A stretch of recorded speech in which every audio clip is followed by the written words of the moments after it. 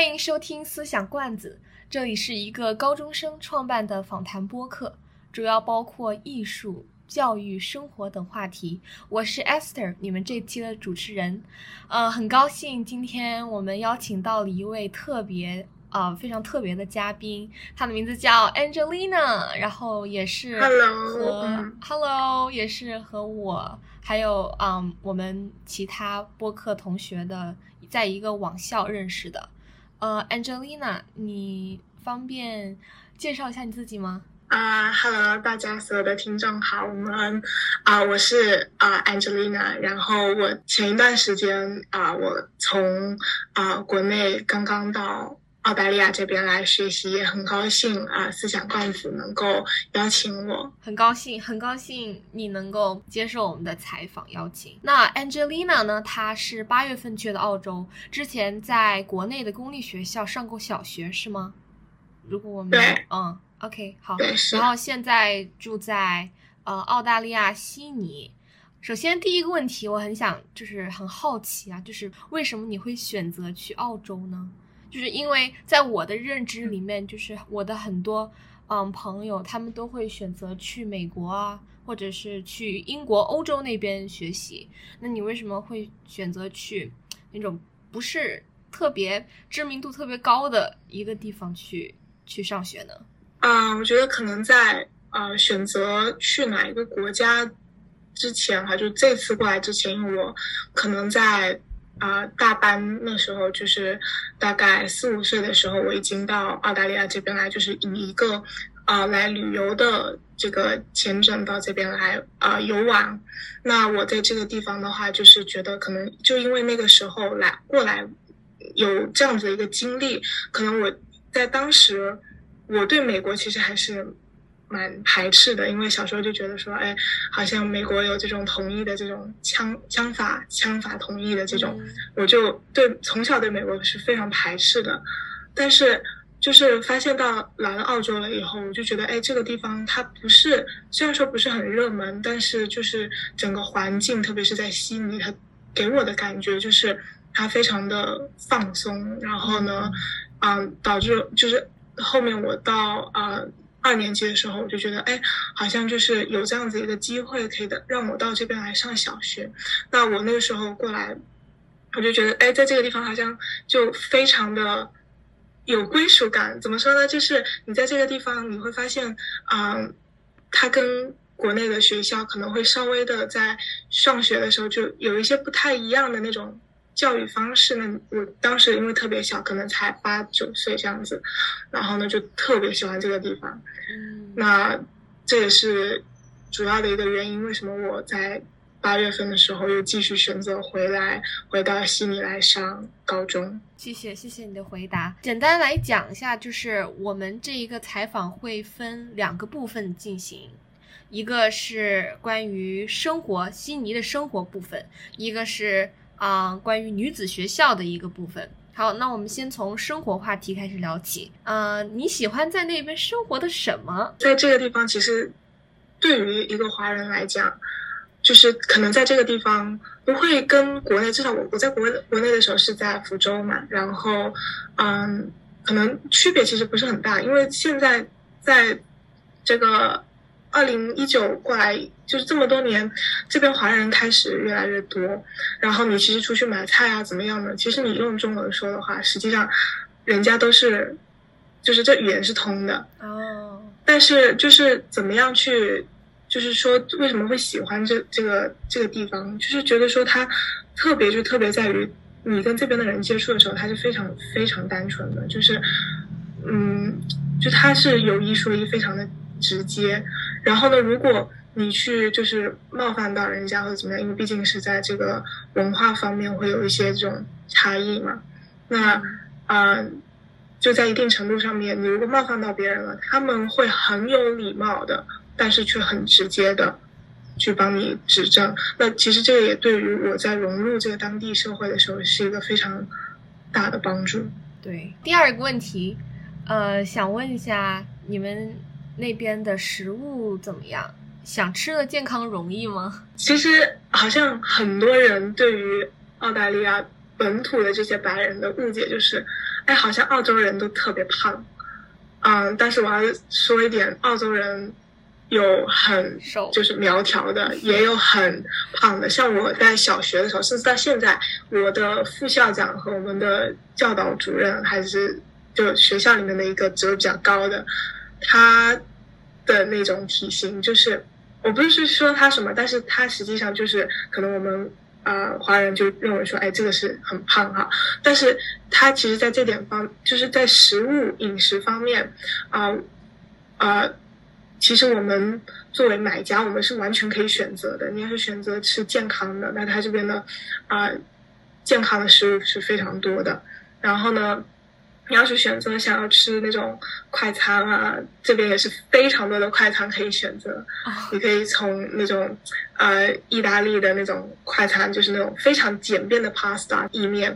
然后呢到汉堡啊这些的，就是价格来讲是较低的。但是在近几年，就是从疫情过来了以后，实际上悉尼的有一个东西，我发现它涨得非常非常厉害，就是有点过了哈，就是它的蔬菜变得非常贵。哇哦！对，特别是我们就华人吃的那些蔬菜，就不知道你们有没有吃哈，就是空心菜、上海青，还有这个芦笋啊这些的，它真的非常贵。然后你要是买那种就是用来做的沙拉的那些生菜，它真的也非常贵，就是贵到真的很离谱，贵到比肉还贵是吗？我跟你讲，这个实际上是这样子的，澳大利亚的奶制品就什么牛奶，然后芝士这些的都算很便宜，然后呢肉类牛肉是最便宜的，然后蔬菜真的是贵到真的比牛肉贵，真的是比牛肉贵。然后呢你就会发现说你在学校里面可能就是平常的那样子一碗沙拉哈，就是要9块澳币呢，现在汇率差不多4点几，就差不多我都是乘以5哈，9块就大概是你一个拳头这样子一碗沙拉是9块钱澳币，所以哇，差不多是43左右，就是真的是贵到离谱，而且这是学校里面卖的，所以学校里面它其实我们的食堂东西是花样是蛮多的，但是大部分都是那种什么炸鸡啦、薯条啦、派啊，就是比较油腻。那也有三明治和寿司这些的，但是相对来讲，有含蔬菜的东西都会比纯肉类的来的贵。可能是因为就是澳洲他们那边盛产牛肉，尤其是牛扒那些的，牛羊对牛羊。我看到很多像我们这边的 grocery stores， 他们卖的肉都是澳洲进口过来的，就会很多都是澳洲。想问一下，澳大利亚在教育方面提供了哪一些特殊资源？我觉得可能从我在小学的时候过来吧，就是他们这边会有一段时间，他会有一个 excursion， 就是它是排除你在学校里面的课本知识，他会一段时间带学生去外面去实践。其实我今天就是从这个 excursion 回来的，我一大早就只拎了一个布袋，然后呢就直接去学校，然后学校就带我们去坐大巴去一个这边的一个体育场，然后我们去做一些就是这种未成年的驾驶员的一些这种科普知识。就我发现澳大利亚它整体在教育方面它是注重的实践。其实我听到很多就是国内的那些有些老师他们说人家看的不是你的这种实践能力，而是看的你到底懂知识懂多少。那我觉得在澳大利亚很多时候它是其实是相反的，你在学校里面成绩可能不是那种3%、5%这样子顶尖的，但是他非常看重你的这种团队协作，然后领导力，然后还有你对一些就是这种日常生活当中的认知，还有你是怎么样去应对一些突发起来的这种事件。那越到了高中了以后，实际上学校提供的资源也就越来越多不仅是我们自己的学校就很多学校他们都会邀请大学，就是比如说像就是新南威尔士大学，然后呢和悉尼大学，就是这些可以上那个 QS 排榜的那些大学，他来学校里面，我们学校里面做一些讲座啊，给你科普，就是怎么样在大学里面他给你介绍他们的大学是怎么样的，就让你对大学和将来的工作有一个更清晰的看见。所以你会发现就是说好像你的视野就不再是你翻开课本然后呢看课本里面这些知识，你可能就会慢慢的去就是说去脱离课本，去想你到底将来要做一个什么样子的工作，做一个上哪一所大学，做什么样的工作。然后在澳大利亚的教育系统里面，就是实际上你到11、12，就是高2跟高3的时候，你可以选择你高考要考什么科目。就总体来讲，如果你的数学是你真的不喜欢的话，你可以去用其他的你擅长的科目去填充这个数学的这个 gap。那你可以因为它要求一个10个单元的这个分数，所以你只要任选你喜欢或者你擅长的科目，你去把它考好，实际上它的这个高考成绩它就会整体就会被拉高了。所以我觉得整个澳洲的教育对于学生来讲，其实说是很放松，但是实际上它是在你喜欢和你擅长的那个科目那个领域上面，它会去把你往前去 push 你，然后去让你找到你自己喜欢的那个东西。就像你刚刚第一点说的一样，就是澳洲的教育就是和美国人一样，就是美国体系一样，会注重很多的extracurriculars，还有你的课外实践。然后第二点你也说了，就是澳洲他们更偏向于个人爱好的发展方向，我觉得这也是挺柔韧的，就是就算你在这个领域做得不好，但是你也可以在你擅长的领域上突破。是呀，在澳大利亚有经历过任何的文化冲突吗？就先拿就是平常我去买菜啊或者怎么样的，其实说真的其实没有，真的是没有。就是因为在这种时候，就前面我也提到了，现在近几年来真的澳大利亚特别是悉尼这种 major city， 他们的华人其实开始越来越多，那人家也不能说就对你华人有怎么样的歧视或者是有怎么样的差异哈，就你肯定文化差异在那个地方，但是他们没有办法做什么，他们没有办法就是说像其实国内有一些他们可能会说的很夸张，好像白人会对于华人有什么样的歧视，但实际上是很少的。但是在学校里面就不太一样哈，在学校里面他也不是对你有任何攻击性的这种歧视，但是白人女孩子她不会主动的去和亚洲女孩子，也不是说华人哈，就她不会主动和亚洲女孩子混在一起，除非你在澳大利亚出生长大，就是你的英语水平和你对于这个文化的了解已经能够跟当地人是一模一样的，那他会把你当成一个他们的成员去跟你去谈心沟通这些他们的这个文化。但是如果你是像我一样，我是作为一个国际生过来的，那即使说我的英文可能就是说还可以或者怎么样的，他们会就是很友好的跟你去问候你啊怎么样的，然后就会去帮你去比如说你有一些东西不懂，你可以去找他们，可是他们不会来主动找你去跟你聊天，跟你坐在一起吃饭，是大概是这样子的。你会去主动找他们吗？还是他们会怎么说呢，其实我在上一个学期就是刚刚到学校的时候，其实我有，因为他们这个地方他们称这种每一天吃饭的 group 就在一起就固定的这种 group 嘛，他们叫 friendship group。 那我就是在上个学期的时候，我也陆陆续续的就是说到不同的 friendship group 里面我去做一下，跟他们聊天，然后其中也包括白人，我就发现说他们一点都不排斥，就是不排斥你的到来，但是他不会来主动邀请你。那我去到他们当中的时候，他们也会非常友好的去跟你问候，然后呢就是会去，不能说他们就是我不知道他们是不是在用心的在听我讲哈，但是至少他们花了时间坐在那个地方跟我去聊天。那你就会发现就是说你不是那种被孤立的，所以到了一个新的学校，其实像这样子的学生其实是蛮鼓励人的。那下一个问题，其实我代表我们班，就是我们听说过很多澳洲有关危险的野生动物的消息。那请问这种怎么说呢？stereotype，这个不能算 stereotype， 这个真的不可以，因为这是真实存在的。OK，其实就是在这个地方，我自己曾经就是。我们先抛开动物园哈，因为动物园它这个地方，你要是去看考拉和那个袋鼠的话，我跟你讲，你直接进去抱啊摸啊，他们都已经习以为常了，就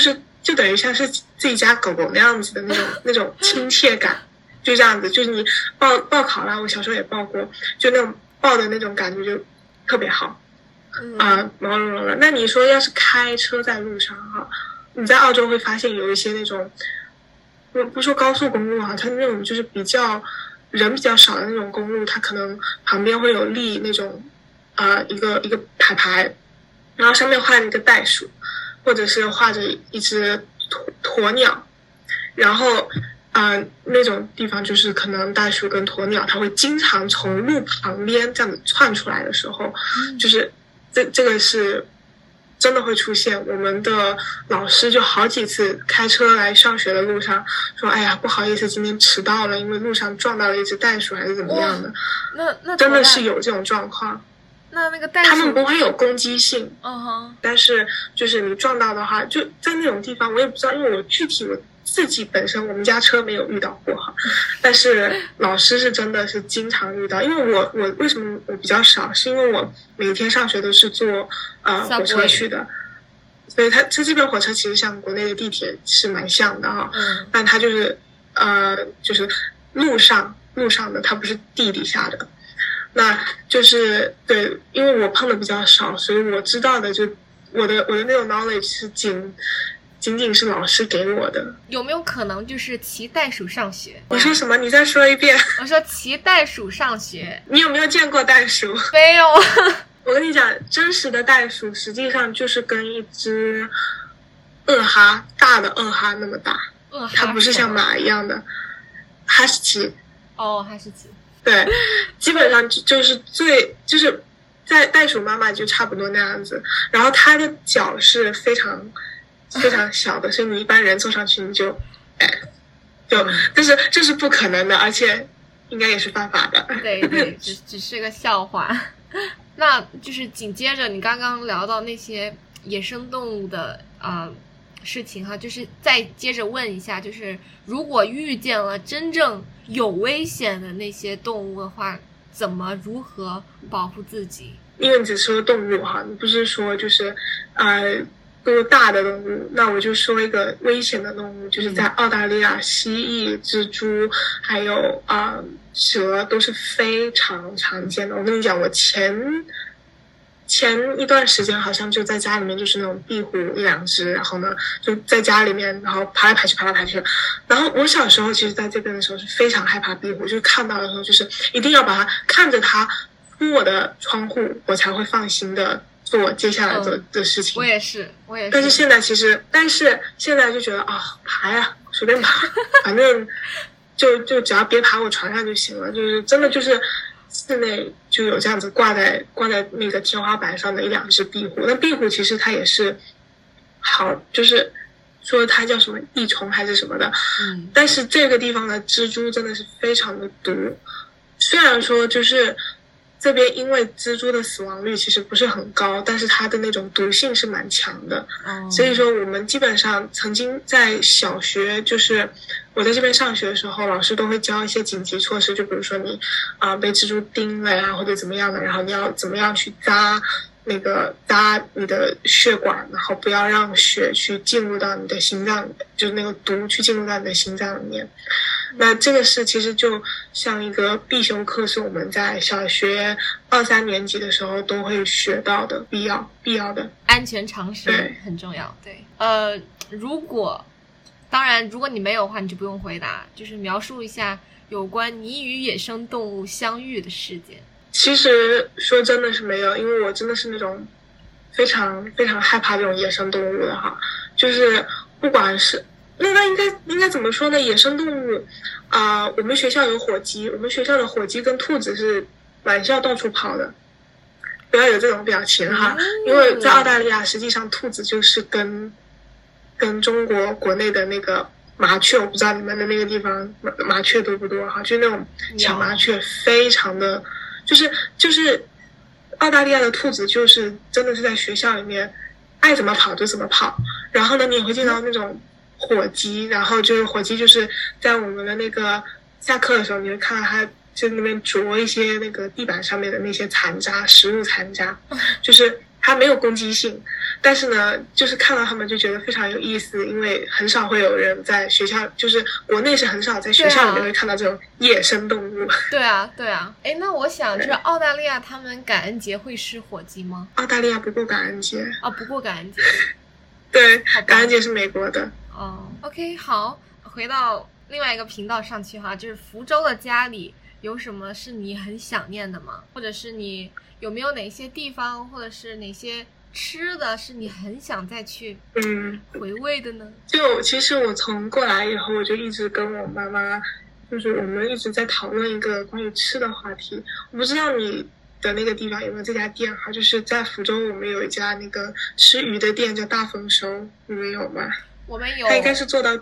对，应该是做的全国连锁的。我觉得当时在福州的时候真的是超级喜欢吃，但是现在过来以后就发现，哎，好像这个地方虽然说很多人说澳大利亚就是海鲜就是也很好嘛，毕竟是岛国，那但是可能做法就是他们这边更多的人是去做那种奶油焗过的，然后上面铺层芝士的那种芝士鱼，高热量，很油腻。但是我觉得我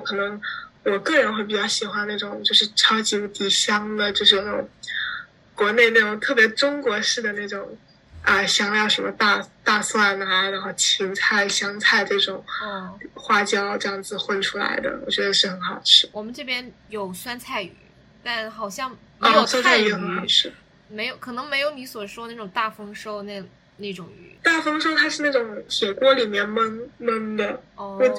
我以为是他这家店是有开全国连锁的，我好像没听说过。不过没关系。在福建那个地方，对。我几时如果有机会去福建的话，之前我去过，但是如果有机会去福州的话，一定去一下大丰收那家店。是。好，下一个问题，来一段澳大利亚英语，如何说澳大利亚口音？Okay, can I drink a bottle of water? Yeah, water. 就是 Australian accent， 它实际上就是它不是像那种 British 那样子的那种那种感觉，但是它的那种音就是比美式英语来的比较 flat， 就比如说 water， 然后呢还有一个就是我不知道，我忘记美式是不是有这样的，就比如说它有一个，比如说 pattern 和 button， 它不是念那个，它不念那个 t 的音，它念 pattern。button 就是它是那种的音，我不知道美式是怎么样的，因为我其实现在已经有点混乱了。原来我有一段时间是美式，现在又马上又转成了澳洲的这种，就会有一点差异。然后还有一个就是经常被人家笑的，就是美国人讲就是 tomato，right？ We say tomato， yeah。然后还有一个就是CAN''T， 美国好像是念 can't，I can't do that。 We say I can't do that， I can't do that。 can't yeah， 就是而且还有一些音还有一些这种词，就是比如说在美式英语里面应该是读 advertisement，right？ We say advertisement。 哇， advertisement， 他们这个重音，不同重音，不同的轻音。对。那如果带想学澳大利亚口音的朋友们问你一下，就是如何说澳大利一个很 fluent 的澳洲英语？怎么说呢？你先去熟悉，对于所有想要学澳洲口音的听众，就先去学，就多听听英式的英语，然后呢，再把一些英式的那种特别贵族气的给稍微变的一种，就是更 country 比较更农村一点的，就特别是我发现这边土生土长的一些白人，他们不是说，就比如说他们说 I want something， 他们就 I 它就不是那种 I 的音，它是I don't want it I don't want it I want it I don't want it， 就那种非常自由的那种感觉。但是相对来讲，它就是英式英语，就是在英国的那种口音哈，它又更 royal 一点。OK， 谢谢你宝贵的建议。OK， 好，切入到下一部分，关于你现在就读的梅里登 Meriden 女子学校。在女校读书有什么好处，或者是你为什么会选择去女子学校？可能更多的是因为这个地方他们不把这种男校女校看成一个非常特别的东西，因为不管这边是公校还是私校，其实他们都是会有做男校女校的这种分别。当然你可以如果作为一个家长的话，你完完全全可以选择把你的孩子送到混校，那你也可以选择送到这种男校女校去。但是我觉得对于我自己来讲，就是为什么我和我妈妈会就是选择女校，就是因为觉得说可能在女校当中，其实实际上是更多的在女生当中你去受这种启发，然后你可以在女生当中你去跟人家去竞争，就是可能这边的人他们会觉得就女生跟女生竞争，它会成为一种很平等的这种竞争方式。但是如果到了混校的话，可能很多这种 leadership 这种领导性的，他们可能会被男生给这种机会就被男生给剥夺走了。然后就可能在女校的话，你会有更多的去展现自己和就是去挖掘自己潜能的这个机会，因为毕竟都是女生，而且老师对于就是因为都是在教女校这个过程当中，他们实际上也是有非常多的经验，他们怎么样去开导你去做一个真正就是说对于这个社会有贡献的一个女性。哎呀，好智慧啊你们！梅里登学校提供哪些资源呢？就是我觉得其实我们学校从这个教室方面，它其实实际上装备是非常齐全的。就我们学校从每个科目它都有自己的这个老师，那它还有提供一些就是对于国际生的一些服务的这些老师，就比如说我当时申请这个签证刚刚到这边的时候，那个老师他就会，我是因为是新生嘛，那个老师就会来找我，然后他就会问说，你有没有什么这些就是跟政府打交道的一些文件你不懂的，你可以随时来找我，或者说如果你需要妈妈签字或者怎么样，妈妈不懂的话，你也可以来找我，我可以就是帮你在就是这个跟政府打交道的这个过程当中有什么问题，他会比我们更懂一些。所以我觉得这个是对于一个国际生来讲的一个非常好的一个机会。那他其实还蛮好的，他问我说妈妈在这个地方如果没有这种朋友的话，要不要他来介绍一些就是 community group， 就是可以让家长也有一个在这个地方有自己的 social group。那我觉得这个其实已经迈出了一个普通学校该管的这个范围。对，但它对我和我的家庭实际上是帮助非常大的。就是你有什么这种，因为毕竟跟政府打交道，就是有的时候你可能会觉得你好像你自己不懂，然后会担心误解人家了嘛。那你有一个这样子的中间能够帮你去解释去分析的这个老师实际上是非常好的。那我们学校除了这个以外，还有一个就是我们学校有一个心理老师、心理医生的 counselor 和那个专门在 psychology 方面，就是他是会帮学生去辅导，就是每一个新生在到这所学校了以后，他会让你在这边可能上5个星期的学，然后呢他会把你叫到他的办公室去，然后这种装饰的非常温馨的那种感觉，然后他会跟你聊说你在这个地方你有没有交到新的朋友啊，然后呢你有没有觉得学习会不会很困难，或者说你喜欢哪一个 subject， 你不喜欢哪一个 subject， 你以后的想学的想发展的是往哪一个方面。所以你就会发现说它实际上除了在 academic 方面它可以提供给学生，还有一个方面就是它会很注重很人性化的去注重一些学生他自己家庭和内心里面的一些这种成长。那还有一个就是我们学校实际上对于学生的科目要求是非常广的。我们学校有从 food technology， 就是比如说这种将来可能会往饮食方面发展的，到drama， 还有一些这种经济类的，就是都是从9年级是初几啊？初三开始，他就会慢慢的给你加进这些表演课，然后呢音乐课啊，这些画画课，然后呢就是它成为你的必修课，就它是你的选修，但是一旦你去选了它以后，它就成为你的高考必考的项目。就等于说你如果喜欢画画的话，你在9年级10年级你把它选定了，你以后要考这个科目，那老师就会全力的帮你去用他们的教材去帮你攻这个将来高考的项目。因为澳洲的高考它比如说你说去考 drama 就是表演，好像可能你们都觉得说drama 它就是表演一下，它就是相当于考试了，对吧？但是实际上在这个地方你的 drama 课是要写论文的，写 essay， 就是你要对于这个戏剧历史要非常了解，就比如说 Greek theater， 就是古希腊的那些荷马他们那些那个年代的，比如说 Odyssey、Iliad， 然后呢再到 Shakespearean theater， 就是 Romeo and Juliet， 然后 Hamlet 这些的，这些全部都是学校里面他都会希望我们去就是要非常熟悉的去知道这些历史，然后去把它给写出来，整理一下写出来。哇，那你这所学校给予的这个资源真的是特别广，从学生的学术，再到家庭，再到学生自己本人的身心灵都覆盖到了。这所学校 offer 的这些资源真的是非常好。第3个问题，其实这个问题我觉得有点复杂，问起来哪一些活动是可以在悉尼就是你们这边可以做到，但是在别的地方是做不到的？你指的别的地方是校外还是说在其他的地区？地区吧。就是在这个地方的话，可能就是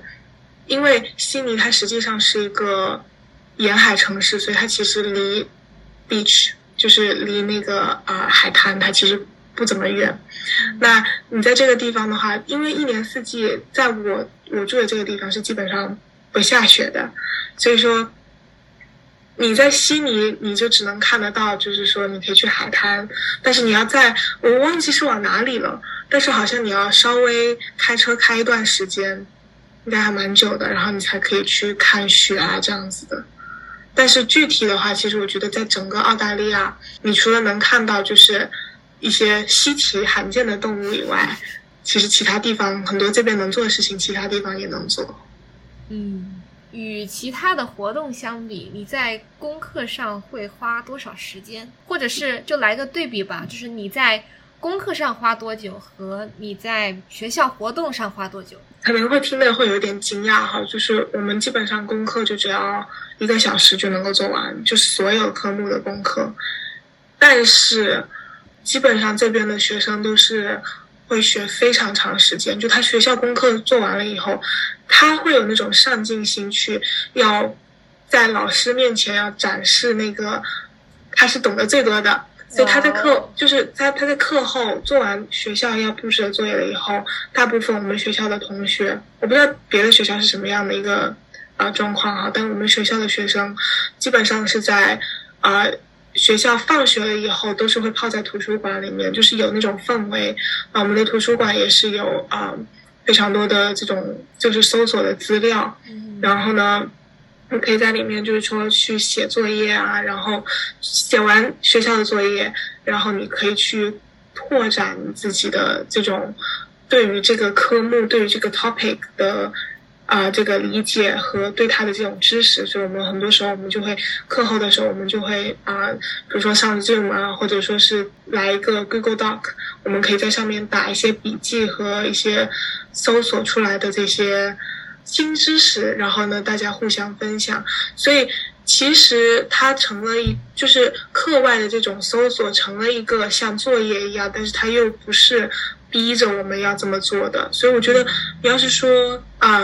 我们平常作业多少的话，可能真的是不多，但是我们花在就是自己课外去查资料的时间是比写作业的时间要多。我很吃惊，因为我现在上的这个系统就是完全和你相反。我明白。Yeah, 对，我明白。就是你刚刚所说的嘛，你在一个女子学校读，那你有没有机会会和异性交流，或者是相处在一起做一些活动？在这点方面的话，其实有很多的家长，还有一些同龄人，他们就觉得什么你在女校，那你岂不是就跟异性来，就是已经完全就没有任何沟通？Yeah. 但实际上不是的，在这个地方，所有的女校它都有一所联谊的男校，就是如果你们有一些露营活动或者说是 sport event， 你们都会在一起。就是我们学校它对应的一个叫Trinity Grammar， 就是你们到时候如果有机会的话，可以上他们的网站看一下，就是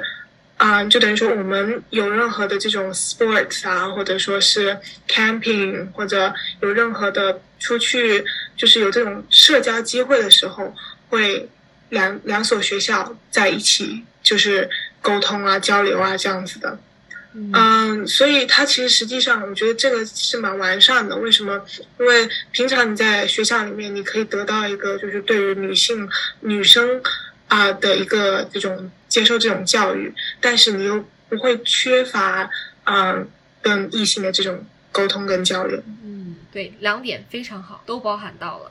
是。你们这个女校的学生一般都会去哪一些国家上大学？是会留在本国，还是会跨出国门去另外一些国家？实际上我们学校历年出来的高考成绩，就这个 final 的成绩是在澳大利亚算蛮高的，所以他们很多人就会选择留在澳大利亚，比如说上澳洲国立大学，然后呢新州大学，还有悉尼大学，这种都是排名蛮高的一些名校。那其实他们选择在这里面，而且因为我们学校的怎么说呢，名声会比较好，所以这些大学会比较容易录取，可能应该也有30%-40%，这个具体数字我不太知道哈。他们会选择去美国，然后呢，他们我们学校的有一些这种alumni， 就是那个 past people，他们就是会选择去那种美国去，特别是去上 law school， 就是学法的这些的，他们会到美国去一些名校里面。那具体的我也不太清楚哈，但是有去美国，有留在就是澳大利亚的，然后呢去新西兰的也有，但是具体其他的那种，比如说英国好像占比还不是非常高，但是也有。那基本上就是这几个地方。其他就是那种小众的，就是他们自己可能会有自己喜欢的那些大学呢，他们会去，但是大部分都是集中在几个大国家里面。有没有来中国的？好像是，至少目前来讲一个都没有。除非他是中国过来的留学生，但是因为中国对于好像在中国上大学，你好像需要有高考成绩，所以基本上也没有回国去上大学的。对。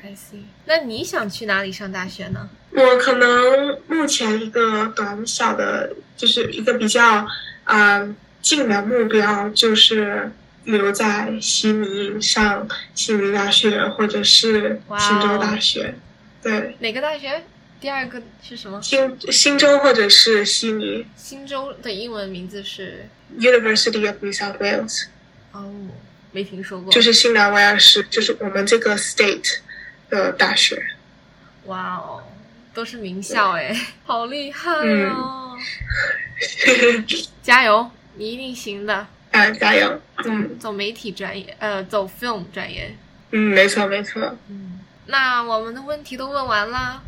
非常感谢 Angela 的采访，谢谢，很荣幸让你加入我们的团队，我们很高兴在澳大利亚地区又助长了一个新的苗子，谢谢，非常高兴。谢谢观众朋友们的收听，我们下一期再见吧，拜拜。